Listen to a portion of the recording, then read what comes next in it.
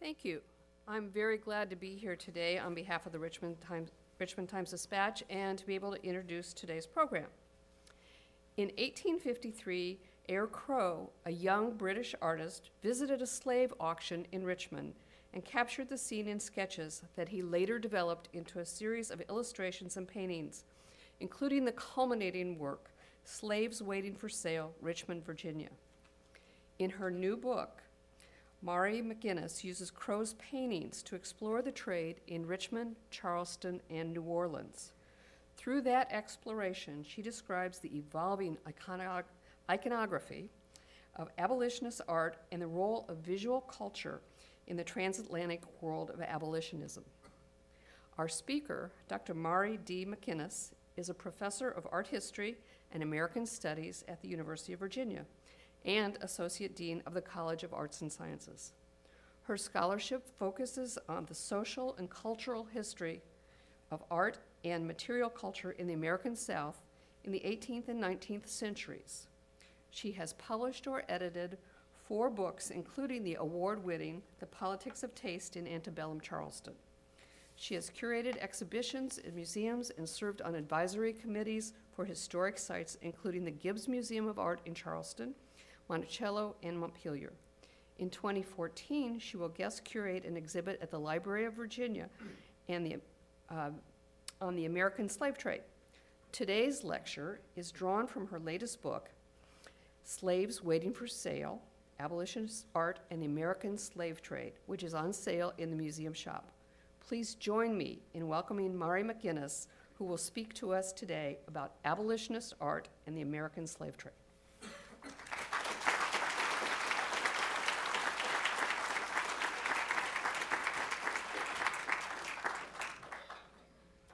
Well, good afternoon, and thank you so much for coming out. Whenever you are faced with a public lecture, there are always many things to be nervous about. One is, of course, tripping on the stairs as you're coming up. For me today, it was spilling anything on the white suit at lunch. And the third for me today was that I have in the audience one of those professors who profoundly changed my life, Dr. Ed Ayers. I'm getting a little choked up here. I was an undergraduate in one of his classes at the University of Virginia, only a couple years ago, of course. And I was a young child of the South, and I had really never heard much about slavery, because, of course, I had gone to school in the early 70s, and it was not something ever mentioned. And when I took his History of the American 19th Century South, my eyes were opened up into a entirely new world that I knew nothing about. And as I went to graduate school at Yale, my studies turned in many ways to wanting to talk about and understand the history of the South through the cultural artifacts, through the art and material culture of that world. And ever since, that's what my career has been about. So today, I'm going to talk with you about some things in the collections of the Virginia Historical Society and hope to put this particular painting into a new context for all of you. For in the collections here is a really remarkable work. Not very large, really little more than a foot wide. It has, since it came into the collections in 1991, regularly hung in the Story of Virginia and appeared in numerous exhibitions. While familiar, therefore, to many of you, the history it reveals and the messages it conveys may be less so. It was created by a British artist called Lefebvre James Cranston, who visited America, including a trip to Richmond in March 1860. Along the way, he made hundreds of landscape sketches, several of which the Historical Society also owns, and later created this painting of a slave auction, exhibited in 1863 at the Society of British Artists. It stands out as a very unusual painting in Cranston's work, and it likely relates to a series of images created by another British artist named Eyre Crowe. Cranston would have known Crowe's work through either their exhibitions or through the articles and images that he exhibited in the Illustrated London News. Indeed, it is through those publications that we know so much about Crowe's impressions of slavery in America. The culminating work of his series on the slave trade stands as the title work of my book. And in order to understand Cranston's image more fully, we need to situate it within Crow's and understand what each of them would have seen and experienced when they visited Richmond's slave auctions. Crow's painting, Slave Waiting for Sale, Richmond, Virginia, was exhibited at the Royal Academy in 1861, opening just a few weeks after shots were fired at Fort Sumter. Critics were riveted by the painting's subject matter because the war in America was all the talk in London. One declared it the most important picture in the exhibition. Quite a high compliment for a young artist with little status at the time. The critics were particularly struck by what they saw as the verisimilitude of the painting, because they knew that Crow was in a unique position to comment on slavery, because he had visited America just a few years before. The sketches he made and the descriptions he left are unusually evocative and among only a few visual eyewitness records depicting the slave trade. His images helped his contemporaries then, and us today, to see the trade and thus slavery with fresh insight. Crow had traveled to America in 1852 and 1853 as the young secretary to the wildly famous satirist William Makepeace Thackeray, the author of Vanity Fair and many other novels, who was on a 6-month speaking tour. While in America, the young artist, who also supported himself as a journalist, purchased the first edition of Harriet Beecher Stowe's Uncle Tom's Cabin, the best-selling novel of the 19th century. He declared himself perfectly harrowed by its contents. Stowe's novel tells the life stories of a number of slaves, including the eponymous Uncle Tom, and had such a significant impact in spreading anti-slavery awareness that President Lincoln supposedly said upon meeting her, "So this is the little lady who started this great war." Now, while Lincoln's words are likely apocryphal, there is no doubt that the novel had a major cultural impact. Crow, who knew little of slavery before traveling to America, became determined to learn what he could of American slavery, and especially of the slave trade that had been featured in Stowe's novel. When he arrived in Richmond, the first southern city he visited, he set out to witness a slave auction in order to see the slave trade that had become by the 1850s the focus of abolitionist ire. Richmond was a town of 30,000, nearly 45% of whom were African American. Crow lodged at the American Hotel, one of Richmond's leading establishments on the corner of Main and 11th Streets. It was located on the same plateau on which Thomas Jefferson's state capitol building was built, on the crest of Shockoe Hill, just blocks south of Capitol Square. The image of the Capitol on the screen is one of Cranston's sketches from his 1860 trip, a great image of the building before the later addition of the front steps. You can see the dome of City Hall just through the trees on the left. On his first morning in Richmond, Crow sat alone at breakfast reading the local papers. He wrote that what most captured his attention were the advertisements, not of politics or entertainments, but as he later recalled, the announcements of slave sales. In the top right-hand corner of page 3 were announcements for auction sales, including advertisements for the sale of slaves. NB and CB Hill were agents for a trustee's sale of Negroes, and at 10 o'clock they planned to sell 3 Negro men, 21, 26, and 30 years old. In another notice, a commissioner's sale of slaves, they wrote that they were going to sell 7 or 8 slaves, men, women, and children.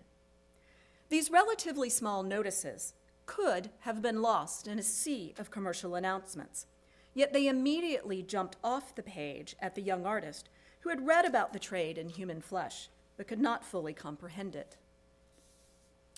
Richmonders looking at the same paper would not have seen anything unusual, because advertisements for slave auctions were commonplace and part of Richmond's routine commerce.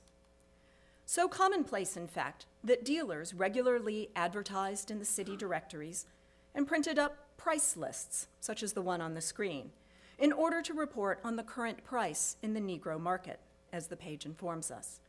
In 1857, the editor of the Warrenton Whig reported that the trade in Richmond amounted to more than $4 million annually. With an average selling price of, in that year, less than $1,000, it suggests that more than 4,000 slaves were sold each year.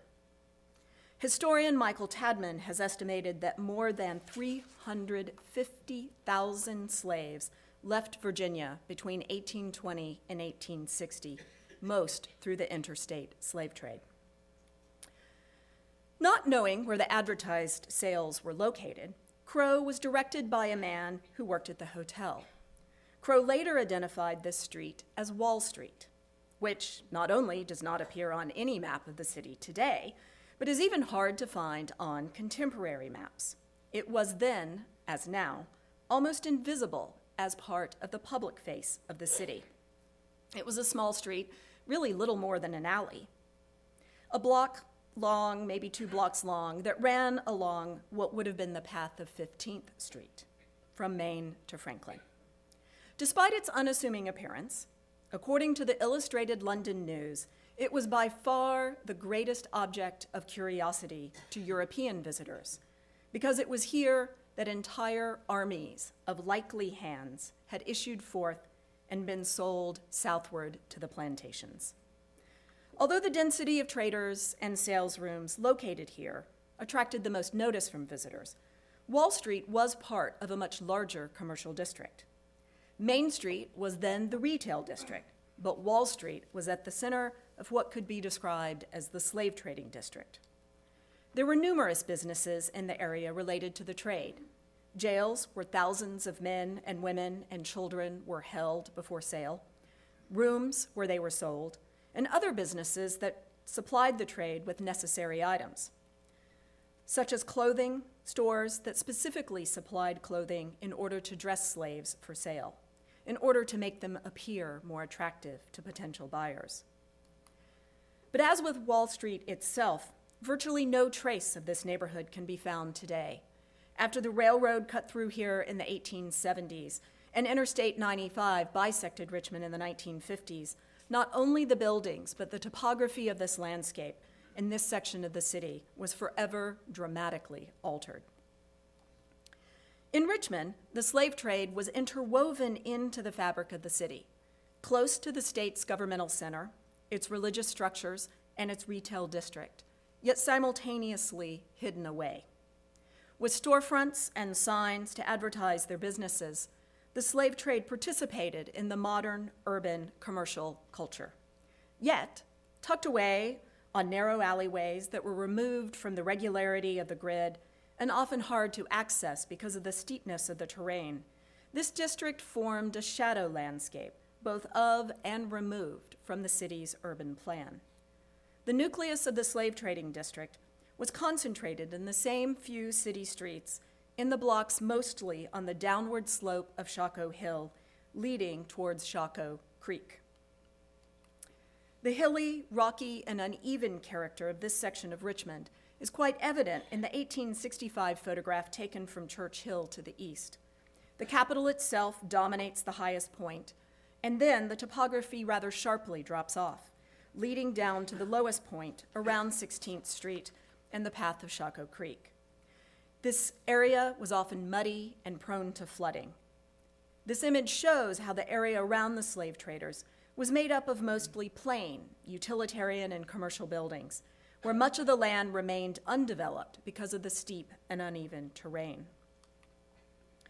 The seeming regularity and modernity that Crow would have encountered as he walked down Main Street, with all its new brick buildings with granite storefronts, would have served as a facade for the area that spread out to the north along the streets and alleyways, intersecting it at angles.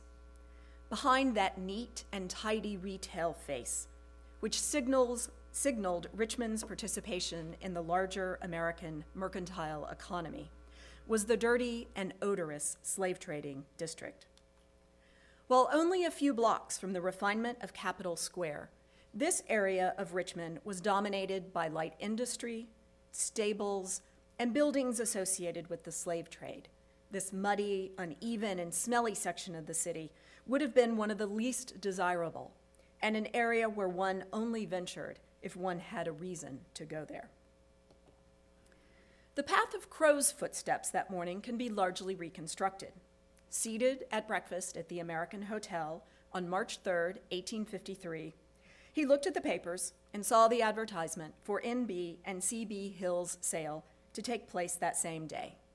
Crowe left the American Hotel, turned right down Main Street, the primary business thoroughfare, walked down the steep declivity just a few blocks to its intersection with Wall Street. He passed by the apothecary shop of Gaynor and Wood on the corner of Wall and Main Streets, and the City Hotel on the other corner. And as he walked farther north on Wall Street, he entered the first sales room.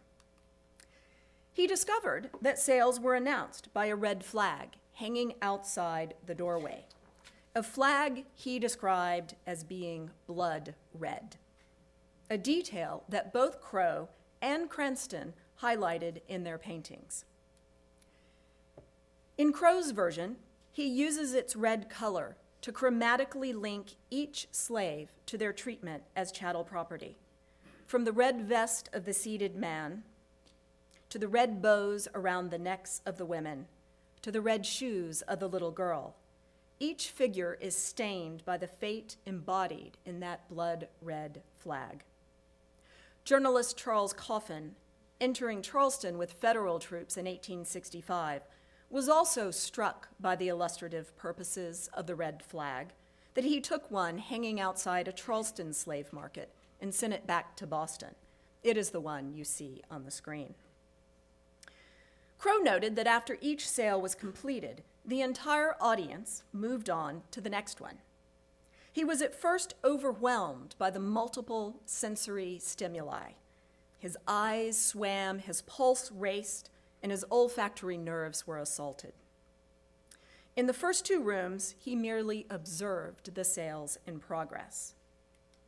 He later published the image Slave Auction at Richmond, Virginia, depicting the event he witnessed in that first room, likely the sales rooms of Pulliam and Davis.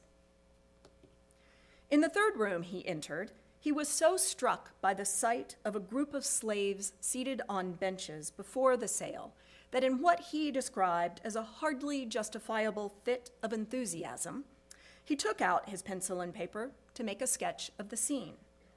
The resulting sketch, made in that third room, was slaves waiting to be sold. That room was most likely the auction rooms of NB and CB Hill. His sketching attracted considerable attention. Those around him took notice of what he was doing, and when bidding did not proceed on a particular slave, the dealer came over and inquired what he was doing. Crowe replied, "I don't feel bound to answer your questions." The dealer returned to his post, but as the buyers remained uninterested in the sale and engrossed in what Crowe was doing, the dealer returned to the artist with what he described as ill-disguised rage, and once again demanded to know what he was about. Crowe replied, "You can look for yourself. I am sketching." The dealer returned to the auction block, but the audience remained more absorbed in what Crowe was doing than the sale. A third insistent question from the auctioneer compelled Crowe to leave. He quickly departed, turned to the right, entered the second sales room, where he had been previously, and waited, wishing not to look as if he were flying away. As he left that building, however, he noticed the entire group, headed by the dealer, coming after him. He quickly turned, walked towards Main Street, and disappeared into the crowd. Crowe was not the only outside chronicler of the day's events. A week afterward, the New York Daily Tribune published a letter from a New Yorker who told about the auctions he witnessed in Richmond. His letter recounted the events surrounding the controversy of an artist sketching, which clearly had caused quite a stir.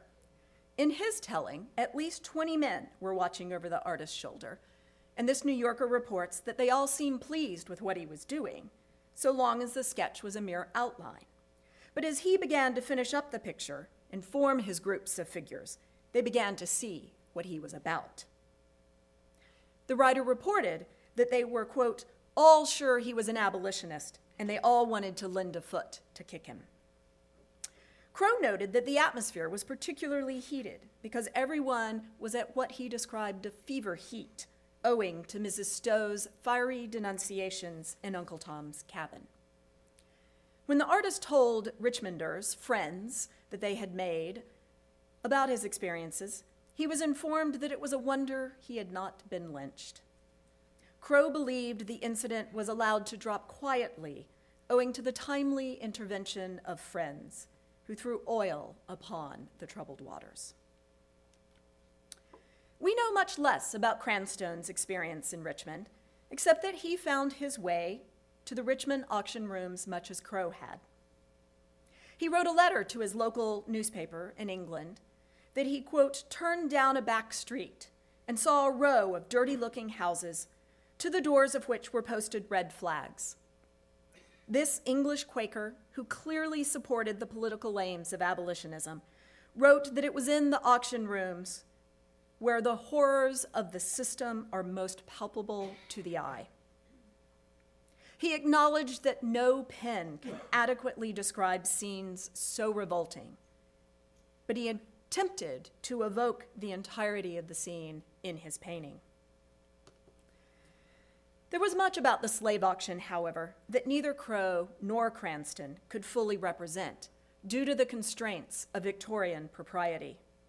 In written accounts of slave auctions, observers winced at how enslaved bodies were measured, evaluated, and assessed as commodities.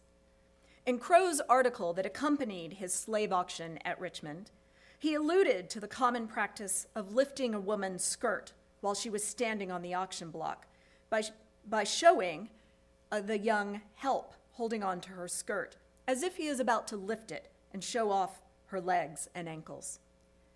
The event probably was similar to one described by a man who visited Dickinson and Company's Richmond sales room in 1852. In his private diary, the man wrote about the auction of a woman who looked permanently pensive and sad. He wrote that while she was on the block, he saw big tears fall slowly and imperceptibly down her cheeks. He assumed the reason for her tears was that she was modest and disdainful about the free examinations usually made of their legs. And as she jerked the dress out of the hand of the black man whose business it was to show them off. Even more suggestive are the ways that Cranstoun represented the interactions between male purchasers and female slaves. The artist wrote about the yellow beauties he saw and described those as, quote, smooth of skin, supple of form, and full-chested. And he arrayed them across the foreground on the right-hand side of the painting. Intermingled among the women awaiting sale are a number of male purchasers. Although Cranstoun's painting is clothed in Victorian propriety, the gestures of these men as they stare at, touch, and fondle these women communicate the sexual desire that compelled many of the purchases of young slave women, referred to by traders and buyers as fancy girls. As one observer of an auction in Richmond reported after a woman was examined, the brutal remarks and licentious looks was evidence enough. Most conspicuous in this regard is the grouping of one woman and two men standing near the right edge of the picture. One of the best-dressed men in the group, who is probably meant to represent an individual buyer rather than a trader, reaches for the woman's bow around her neck, gingerly fondling it, and thus her, in the process. Like the young woman on the auction block, she is light-skinned, much more so than her seated counterparts. In both word and image, Cranstoun implies that her fate as a fancy girl for the planter appears inevitable. Cranstoun also captured the way that male slaves were frequently treated, as they were commonly taken to a room or behind a screen, where their backs were examined. Sometimes men were asked to roll up their pants so that their legs could be examined. Other times they were asked to remove their shirts, and in other circumstances, they were stripped. Cranston described how the men were placed behind a screen at the end of the room, quote, each surrounded by an eager crowd of purchaser, each slave being stripped to the waist. Artists rarely chose to reveal this practice, but both Crow and Cranston alluded to it in their images. Cranston's image included the screen at the back of the room, but blocked from our view is what happened behind that screen. Writers found it difficult to describe how degrading the process was, and thus they often hinted at its barbarities without elaborating on its details. Former slave John Brown wrote that he could not, for decency's sake, describe what dealers did. Defeated in trying to find words that adequately could describe the revulsion, he said instead, "What passes behind the screen, only those who have gone through the ordeal can tell. But God has recorded the wickedness that is done there, and punishment will assuredly fall upon the guilty." Slaves being sold in America had already lived in slavery, and traders and buyers wanted to determine whether they had scars from earlier whippings. In Crow's slave auction at Richmond, just to the right of the auction itself, an enslaved man is holding a brogue in one hand and stretching out his arm as if putting his shirt back on. Behind him stands a white man, presumably a trader or a buyer, who is gesturing towards the enslaved man's back. This motion is significant. As Crow noted, the value of a slave was diminished by the presence of scars, as they were interpreted by the buyers as evidence not of the cruelty of the former master, but of the restiveness of the slave. Slave traders themselves developed a range of descriptions to measure the evidence: not whipped, little whipped, considerably scarred by the whip. The Historical Society's whipping post is a particularly evocative reminder of the ubiquity of this cruel practice. Traders and buyers thought that they could read a slave's history and his character from the scars. Multiple incidents probably indicated a slave who had frequently run away, whereas old scars suggested a slave whose behavior had been modified through the application of the lash. Whereas slave traders looked at these scars as markers of the worth of individual slaves, Crow saw the backs of slaves as evidence of something much larger. Ever attuned to the contradictions inherent in the contrast between American liberty and American slavery, Crow noted that, quote, "a closer inspection reveals a world of scars and stripes, distributed with not so much regularity as in the flag of the Union. The visual and verbal correspondence in the stars and stripes of the country's flag and the scars and stripes of a slave's back was, however, a contrast too painful for the visual language of sentimentality to render. It wasn't until during the war that such painful evidence could be put into visual imagery. Union abolitionists in 1863 used one man's scarred back as powerful visual testimony to the cruelty of Southern slavery. First photographed and then turned into an illustration in Harper's Weekly magazine, and also produced as a carte de visite image.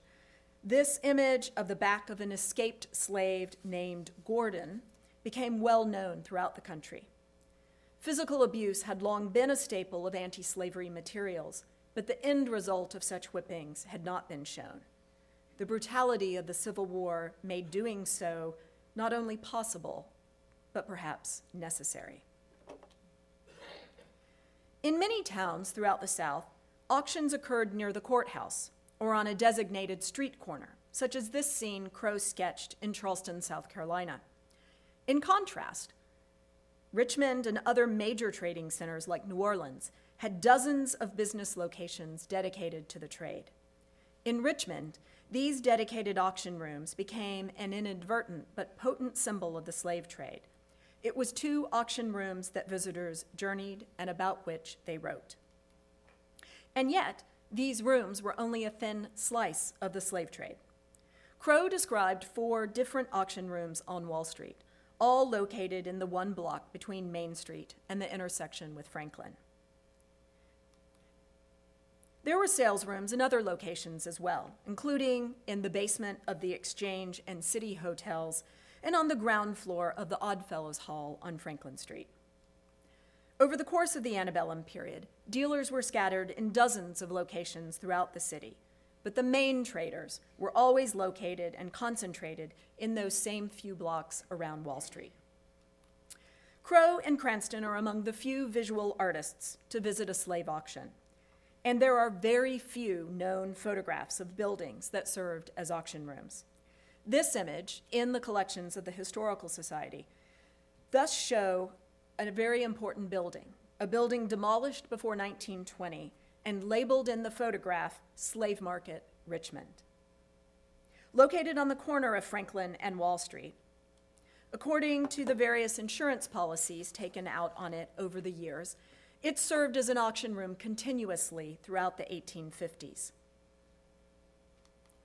What stood out about the auction rooms in Richmond was that there was so little that stood out about them. They were, essentially, just like many other commercial structures in the city. The buildings were usually made of brick, with large, undivided open rooms on the ground floor that allowed for the gathering of a lot of people, as many as 100 visitors reported.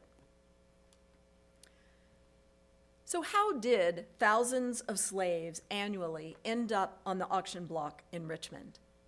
In Crow's visit to Richmond, he did not see the first link in the chain of the slave trade. In the slave trading district, the sales rooms were near buildings referred to as Negro jails. In these buildings, dozens of men, women, and children were held until sold.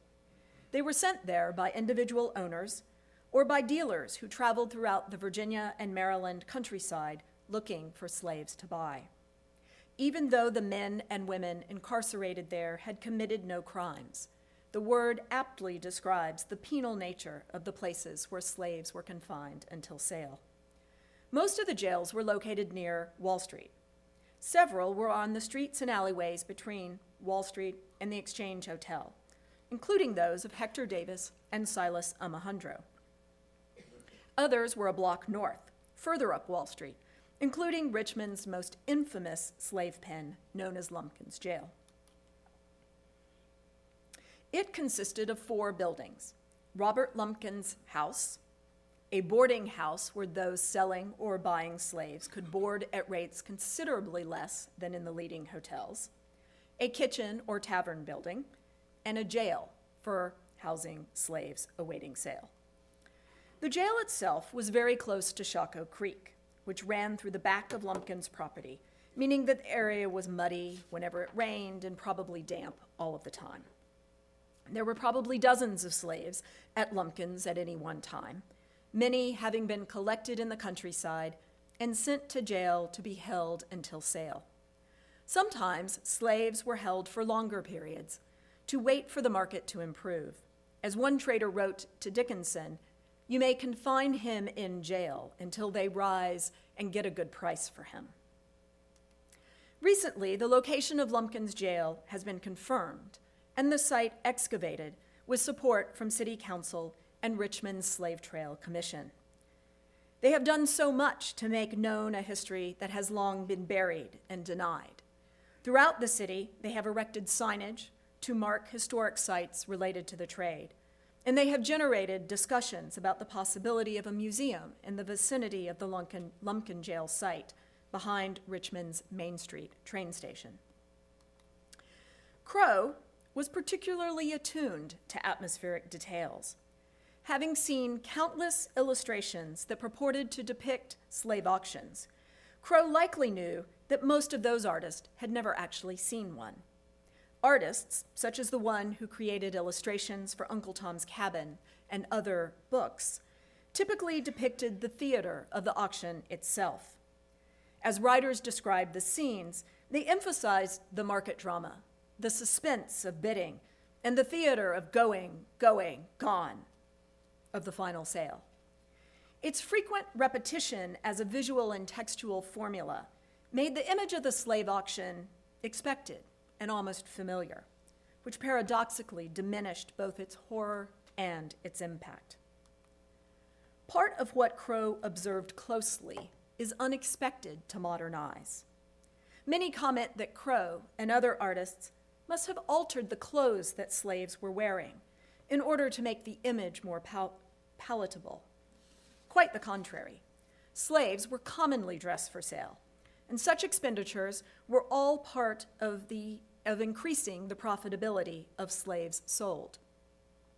In addition to feeding slaves well, traders usually dressed slaves in new clothing as a way of disguising their true histories. A client of Dickinson's in Richmond, for instance, sent him 31 slaves from Gloucester County and told him to fix them up well as you can before the sale. As former slave Solomon Northup reported, we were then furnished with a new suit each. The men had hat, coat, shirt, pants, and shoes. The women, frocks of calico and handkerchiefs to bound about their heads. The uniformity of the slaves' clothing wiped away the many different life histories of the various slaves and made them seem to buyers just different options of the same product, varying by age, height, and skills, but obscuring their individual histories, experiences, and hardships. In Hector Davis's account books in Richmond, clothing made up the single largest item of expenses related to slaves. This might seem counterintuitive, but it must have worked because traders continued the expenses year after year. For example, in the week of 12 May, 1860, when Davis earned $48 in jail fees and $475 for commissions on sales, he spent $150 on clothing. In the first 10 months of 1860, he spent nearly $300 for shoes and nearly $1,500 for clothing. Cranston also depicted the women as being dressed for sale. Like many others, he seemed surprised by their neat dress, and Cranston draws attention to the women not only by the compositional arrangement, but also by their vibrant clothes. According to his recollection, the room was dark and dingy, but the women were dressed in flaunting gay colors, the men in their best trim. William Chambers, another English visitor to Richmond, wrote that their appearance had little of the repulsiveness we apt to associate with the idea of slaves. Costuming was thus an essential part of the theater of the slave auction.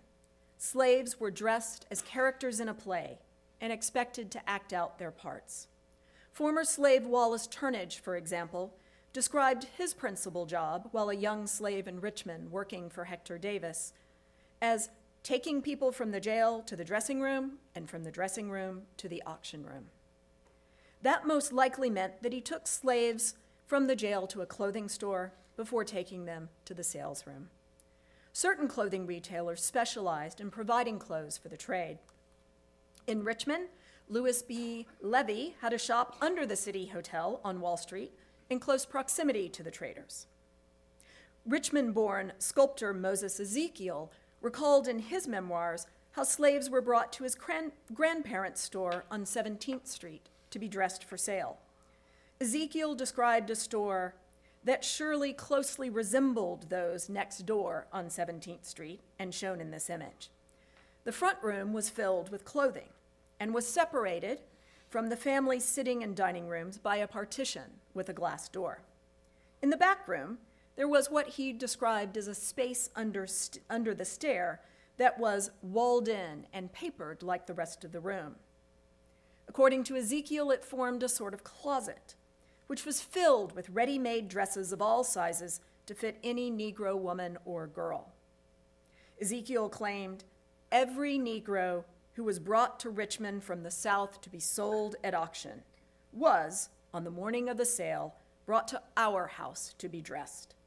The men and boys remained in the store and were attended by my grandfather and his bookkeeper, and the women and girls came into the back room and were dressed by my old Mammy Mary, who was a stout mulatto woman and belonged to my grandparents. Ezekiel also recalled how slaves were not always dressed the same. He told the story of one day when Black Moses, who worked for an unnamed dealer, brought slaves to the store and requested that 6 of the men and the boys be given suits, another 8 be given shirts, socks, suspenders, and a handkerchief, and the last 4 be given only shirts and a handkerchief. The differences in clothing probably reflected both what the slave traders thought the slaves would bring on the market and what their owners were willing to spend in costuming them for the sale. Over the course of illustrating and painting the slave trade for nearly a decade, Crow had depicted several scenes associated with the slave trade, including both the auction and slaves waiting for sale. Cranston's painting seems to incorporate both of these moments and suggests that he knew Crow's images, which were widely circulated through their publication in the Illustrated London News and several exhibitions in London and elsewhere in the UK. Crow's final painting of his series, and the one that is best known today, is the image he exhibited at the Royal Academy in 1861. When it appeared on the walls of the Royal Academy, it broke ground in significant ways. It moved away from the theatricality and the caricatured shorthand that was more commonly used in the representation of people of African descent. Crow instead sought to convey the depth and complexity of the horrors of slavery by presenting an entirely different scene, not the moment of the auction, by now so well rehearsed in the minds of viewers, but the moments before. And the decision might seem a relatively minor choice, but it had dramatic implications. The shift in timing alone forced viewers to consider the topic anew. Instead of drawing attention to the auctioneer and the buyers, Crow focused primarily on the enslaved. Significantly, he moved away from the characteristically crowded auction scene to the pre-auction inactivity, in which only a small number of participants were present. He moved from representing figures as stock types to creating images of individuals who possessed a depth of feeling and emotion rarely encountered in representations of persons of African descent in the 19th century.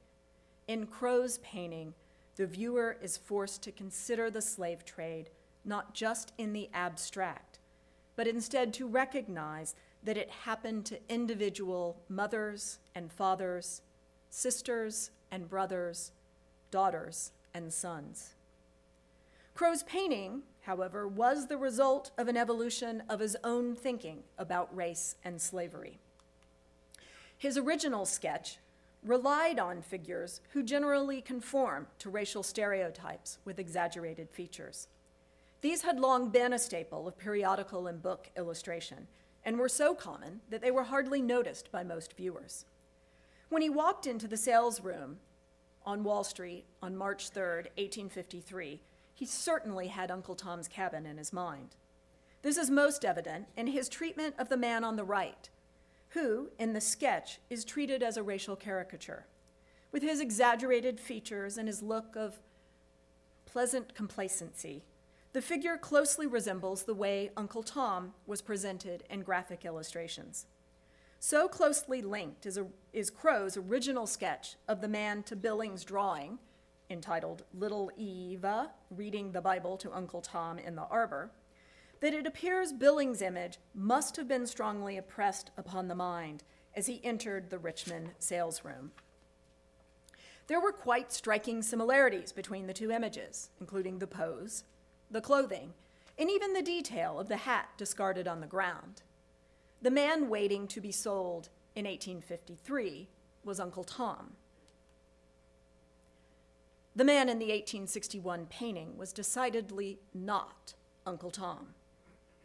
The man in Crow's painting was described by a list of adjectives rarely encountered in Royal Academy reviews. Sullenly resigned, according to one, and displaying suffused indignant scorn mingled with defiance, according to another. Crow accomplished this transformation from his original sketch by making a number of small but significant changes. Most obvious is that he eschewed the racial caricature of the earlier sketch, perhaps suggesting that he worked from a live model in his London studio. Crowe shifted the man's bodily stance as well as the expression on his face. By taking off the jacket and the hat, the clothes that symbolized his status as chattel property in the slave trade, the man has demonstrated his unwillingness to comply with the usual costuming that was a central element of his commodification. Crowe also made the man younger, and by taking off his coat, revealed his powerful arms. The man was neither the supplicant and pleading slave who had dominated anti-slavery for decades, nor the gentle and faithful Uncle Tom, accepting his fate with Christian resignation. Crowe created an entirely new image of an American male slave. The crossed arms and clenched fists communicated a barely suppressed rage. These elements, combined with his attitude of suffused indignant scorn mingled with defiance, suggested a slave who could at any moment resist, run away, or rebel with force if necessary. Crowe had distilled his understanding of slavery and the American war into this single moment. Just as the viewing public could not know the outcome of the war unfolding before them, the slaves in Crowe's painting could not know what fate held in store for them. While this painting represented 9 individuals, it also represented all slaves, each of whom had a price on his or her head and could be sold at any moment. In these rooms, where husbands and wives, parents and children were sold away from one another, Crowe discovered a commercial space that encapsulated the horrors of the modern slave system, turning bodies into commodities to be bought and sold with no control over their fates. The sense of uncertainty and foreboding made Crowe's image apt for the moment.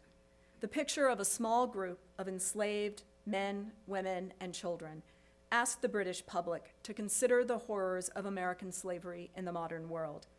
It also asked them to consider the cause of the U.S. Civil War, and by extension, Britain's proper response to it. It also has the power today to invite us to pause and consider the historical legacy of the trade to the past, present, and future of the city of Richmond. Thank you.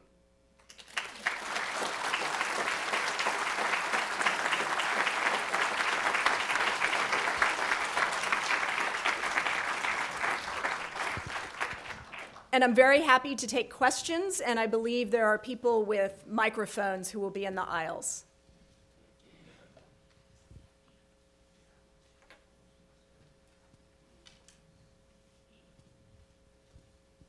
There's one here on the front row. Thank you very much. I'd like to know, what were the conditions in the jails where the slaves were kept? Because it seems that it would make more economic sense to have them healthy and, not dying off. But if they were kept there for a long period of time, it would, of course, cost more money. Right. So jail fees were relatively cheap. They were about 25 cents a day. So if you could wait long enough for prices to rise, that 25 cents a day was a reasonable expenditure.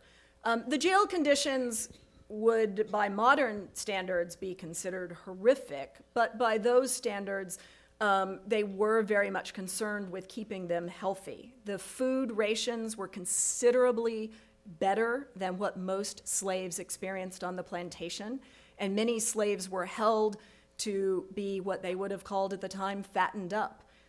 They rarely got much protein in their diets when they were on a plantation, but protein was considerably more available in the jails because it was important to make slaves look healthy. But they also did a lot of other things. They plucked gray hairs, or they dyed hair. They put wax in scars to try to cover up old beatings. There was much that they did to try to transform the bodies of slaves into what was most likely to bring the highest price.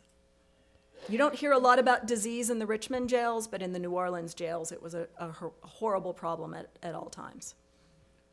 What happened to the slaves who were too old or too sick or too truculent to be sold?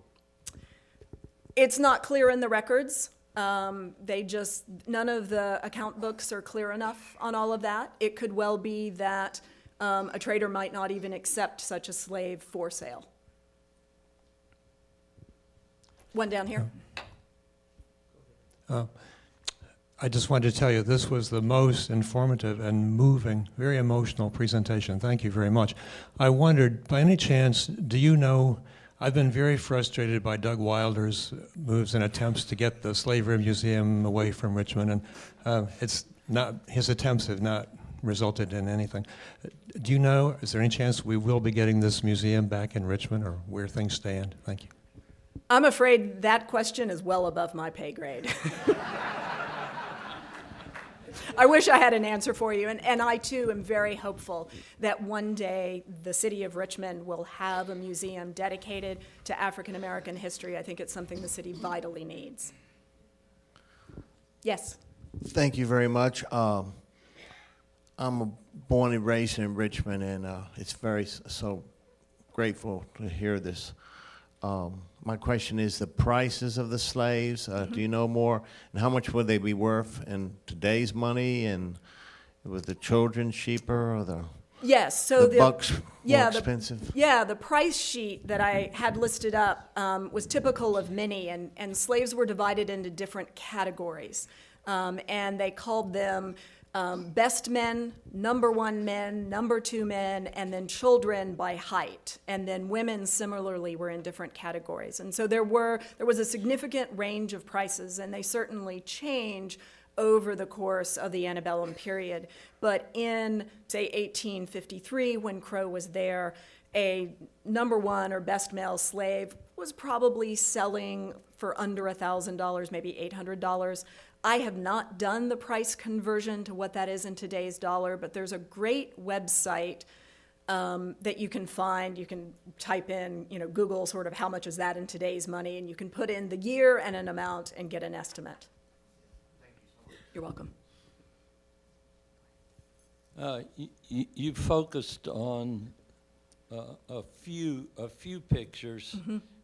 Can you tell us how much art overseas or within this country was there? It seemed like you focused on some very interesting pictures, but right. Just on a very few pictures. How much art was there? Right. So there are, considering how much abolitionists talked about this subject, there are relatively few images. Almost every single image there is in my book. Crow created 3 paintings total, one of which is lost. The other painting is owned by the Chicago Historical Society, and I did not show it here. There are 2 Cranston paintings, the one that the Virginia Historical Society owns and another in a private collection. The vast majority of the imagery was published in either books or abolitionist pamphlets or in periodical materials. But even if you add all that up, we're still in the dozens. There aren't that many. And what's so remarkable about the Crow and the Cranstone images is they were made by people who witnessed the event rather than just by artists who read about it and then tried to put it into imagery. So it was not put into the news media? There, in Illustrated London News, Crow publishes a number of images. And then as the war breaks out in 1861, there are a number of illustrators who come over here from British periodicals and create images. And again, most of those are in my book, but it's not many. It was, the 19th century art world was very reluctant to depict things about horrific subjects. And so there's a real hesitancy. And one of the other things that's really remarkable about this story is most of the images are created by British artists, and the few American images that there are almost all by Northern artists. Thank you so much for bringing this to our attention, and appreciate so much the work that you have done. I'd like to also mention the work that we're doing at the Virginia Historical Society with the new project called Unknown No Longer, a slave name database, where we're looking at our records and extracting names of enslaved people. And this is a resource that marries well with the work that you are doing. Thank you so much. Very much. One final question in the back. Yes. What was the difference between the light-skinned and dark-skinned women? You did make a reference to that. Yes. So one of the things that is, if this could be any more horrific, one of the things that is even more terrifying about the slave trade is that it is very clear that young, light-skinned women were part of what dealers and buyers referred to as the fancy trade. And those were young, beautiful women who were basically being sold to be concubines for some planter. And so their price was actually the highest of any slaves, more valued than your strongest field hand or your best trained cook. The trade in Richmond is not as specifically about fancy girls because most of the trade in Richmond, you have slaves being sold who are mostly being purchased by traders to be put either on a railroad or a ship or marched to the Southwest, where they would end up in sales rooms in Natchez and New Orleans more than anywhere else. Those are the two largest markets down there. And it's there that they're then often auctioned off as fancy girls. Thank you.